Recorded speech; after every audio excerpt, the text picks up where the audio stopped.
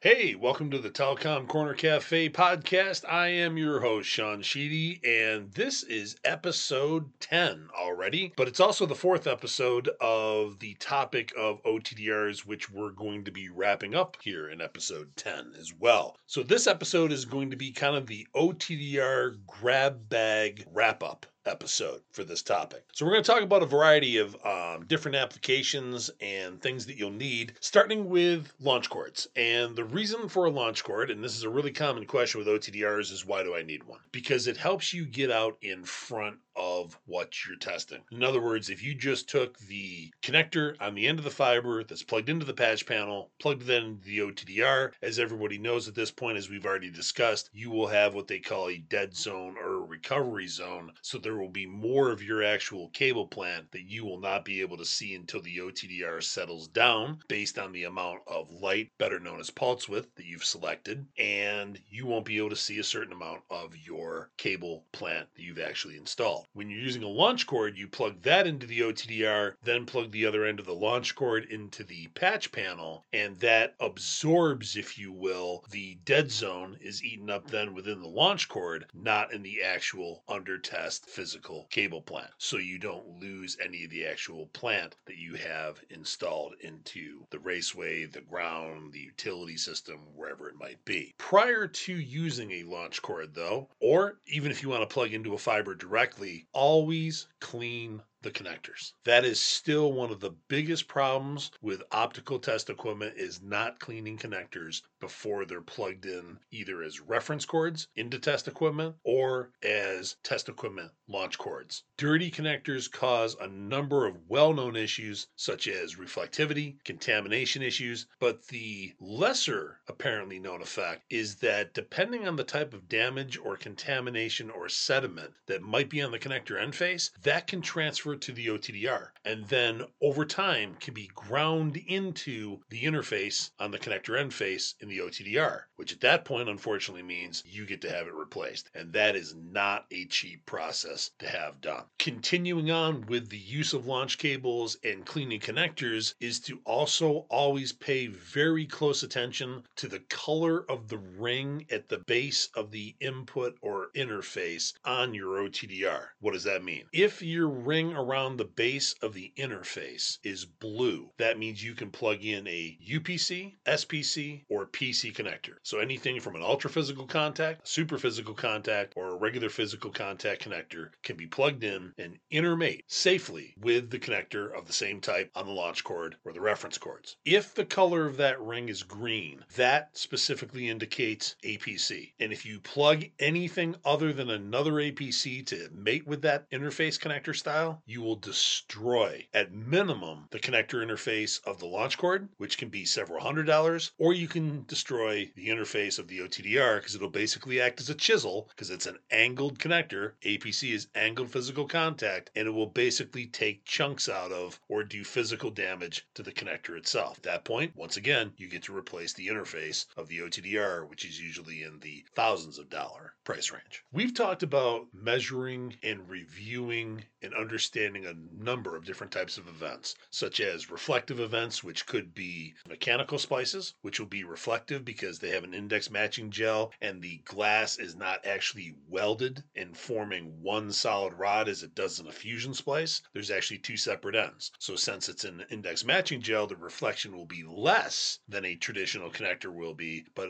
mechanical splices are considered still to be a reflective event. In the case of any types of connectors that are mating in adapters or any types of sleeves, those too will be reflective events. Now, the difference in those types of spikes and the heights of them that you will receive is what type of connectors are they. First of all, are they clean of contamination? The more contamination, the more reflective and the higher the spike. Are they just a PC polish connector that has a reflectivity value of -40? Are they SPC connectors that has a -50 reflectivity value? Or are they UPC with a -55 or APC with a -65 reflectivity value. So different types of connectors are less reflective than other types, which is the primary reason why we built all those different connector styles, because there's certain applications that reflectivity is the primary detrimental effect. So in that case, when reflectivity is of primary concern, APC best, of course, at -65, followed by UPC is -55. And like we talked about in earlier episodes, the higher the reflectivity, meaning a -55, is better than a -50. A -65 is better than a -55. It's the opposite of our next topic that we'll get into in episode 11 of insertion loss. So in insertion loss, the lower the number, the happier you are. So a 0.17 dB example versus a 0.50 is less loss. 0.50 has more loss than 0.17 does. In reflectivity, the higher the number, the happier you are. -65, for example, in the world of APC connectors is better than -40 is with just a baseline PC connector. However, these reflective events and then non-reflective events such as fusion splices are not the only types of events that you will see on an OTDR screen. Two things that seem to cause a lot of concerns or a lot of shock or surprises are gainers and ghosts. They're very different. Ghosts, for example, will have reflectivity to them, but will have no loss and will be replicated in specific exact distances from one another. And it's caused by high reflective connectors, dirt or contamination, or in some cases also unnecessarily high pulse width selections that can be factors for causing ghosts. And generally, when you clean connectors that are extremely contaminated, properly adjust your pulse width for what you're testing at, those things normally go away. Ghosts can also appear out in the noise floor because they can be affected by or caused by a reflective end on the very end of the fiber or on the far end of the fiber that you're actually testing. And again, usually cleaning that connector or capping that connector will get rid of that ghost that's sitting there in the noise floor that shouldn't exist. Optical gainers, on the other hand, are caused by more of an intrinsic factor than an extrinsic factor. Extrinsic being things that we cause. We terminate, we clean, we splice. Intrinsically, it's caused by the manufacturer. It's the manufacturing process that either has an issue or has a incompatibility scenario. So in the optical gainer world, one of the things that has changed over the years, there are people, as far as they're concerned, a single mode core size, as a random example, is 8.3 microns. That's what Corning and OFS refined the size limit to, and any variation of that can be a factor for gainers. What I mean by that is, let's say you have one leg of your fiber is Corning, the other leg is a different manufacturer pick, or one of your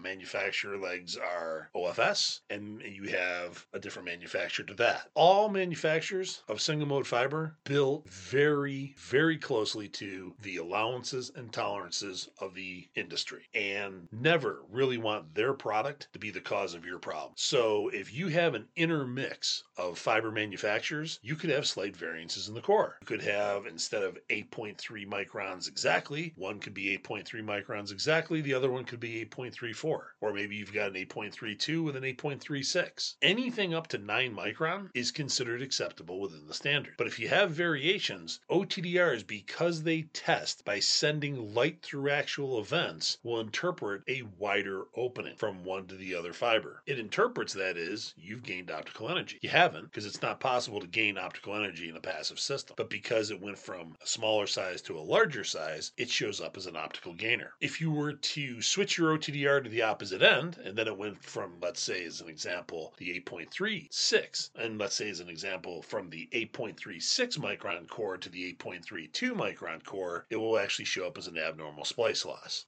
This is one of the areas of OTDR testing that generates a lot of interpretive type issues. So when you had the OTDR going from the 8.32 to the 8.36, the event showed up as a gainer on your OTDR screen. Now that you have swapped ends and you're going from the 8.36 to the 8.32 core size, it's going to show up as an abnormal splice loss. The bidirectional testing that you're now doing is the solution to the issue. What shows up as a gain in one direction shows up as an abnormal splice loss in the opposite direction. You have to subtract one from the other to get the true loss of the splice. So that's the catch with optical gainers. And optical gainers can be caused by core variations. They can be caused by material mismatches. And regarding material mismatches, one of the fundamental fundamental flaws that a lot of people are under the assumption of is that there are only two types of fiber. And we talked about this very early on in our episodes. Yes, there's multi-mode and yes, there's single mode fiber. Yes, it's very obvious if you've spliced multi-mode fiber to single mode fiber or vice versa, you are going to see a significant variation that you don't want to see. But what most people don't realize is there's multiple types of multi-mode fiber and there's multiple types of single mode fiber. And just because you're splicing all single mode fiber, as an example, let's say you're splicing ITU-TG 652D, which is low water peak single mode fiber, and you're splicing that to ITU-TG 655 single mode fiber. Well, 655 was developed for longer applications and distance in 1550 and 1625 wavelengths. 652D was specifically designed for FTTX applications, 1310 and 1550 wavelengths. Material mismatches currently and down the road are going to continue to be a more and more significant issue with testing. That's something that hasn't been compensated for yet. A lot of people will install single mode fiber thinking it's all the same. It is very application and very manufactured specifically for particular wavelengths and applications, and that can alter test results. Now, speaking of application differences, there's many different ways to measure fiber in FTTX, and what I mean by that is most people will realize you want to measure from the central office to the cabinet in the field, and you want to measure the loss characteristics and the distance of that fiber. And then you're going to want to measure the drop cable after the splitter to the residence and the length and the loss characteristics of that cable. It's rare and also well known that usually you do not measure an OTDR or test with an OTDR straight through the splitter. And the reason for that is the most common splitter size today is a 1x32. And it has a loss just by itself of roughly 15 dBs, probably 14.87, but let's just call it 15 dBs. The reason you don't measure through the splitter in FTTX applications is because of that loss factor. Everything else after that will become very, very blurred and not easy to see and not be separated as far as traces and things like that. Can you measure through a splitter? Sure, if you want to, but if you're not expecting or you have not seen that type of significant loss that splitters will cause, it will cause you to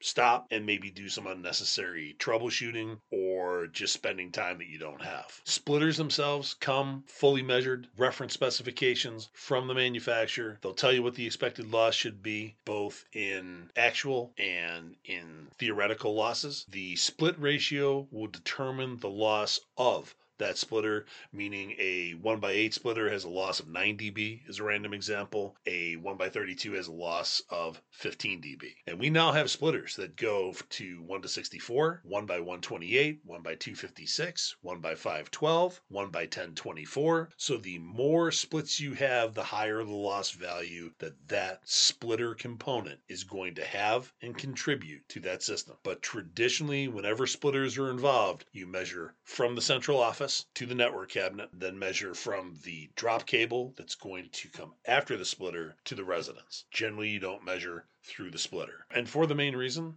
that, especially when you get into the really high count splitters, you can start challenging the actual dynamic range or power capability that the OTDR actually has. Very similar to traditional long haul testing when you're testing cables of such extreme length that you literally have selected the largest pulse width that you have and it's still dying out. So the only thing you can give the OTDR is more time to average and refine the trace and the quality of it. That's very much the same scenario in the case with FTTX. You get into the 1x128s, 1x512s and above, there's such a loss at that splitter that everything else that you're looking for afterwards will be very, very difficult to see. And just to wrap up the topic of OTDRs, your loss table. Your loss table is your treasure map where all of your information exists. All these different types of events you will find in your loss tables: reflective events, non-reflective events, ghosts, gainers. You'll find individual results. You'll find cumulative results. You'll find your distance measurements of each individual segment or leg of your fiber optic system from one to the next. You'll find your reflectivity numbers for a section or span versus a cumulative number overall, which is why even if you have one bad connector in your system, everything else is pristine, but you have one bad connector located somewhere, that can throw off your cumulative measurements, which is why your OTDRs generally will use the color red to flag anything that's either near limit or or over the limit of, and will tell you that you've got a problem. Overall, your system is great, except that one connector threw off the cumulative average of all combined measurements, and now you're either marginal or you have failed that test result. So that's why individual measurements and cumulative measurements exist, so you can see them either specifically or you can see them collectively. With that wraps up OTDRs. I'll be back in episode 11 with optical loss test sets. I'm your host, Sean Sheedy. Thanks again for tuning into the Telcom Corner Cafe podcast.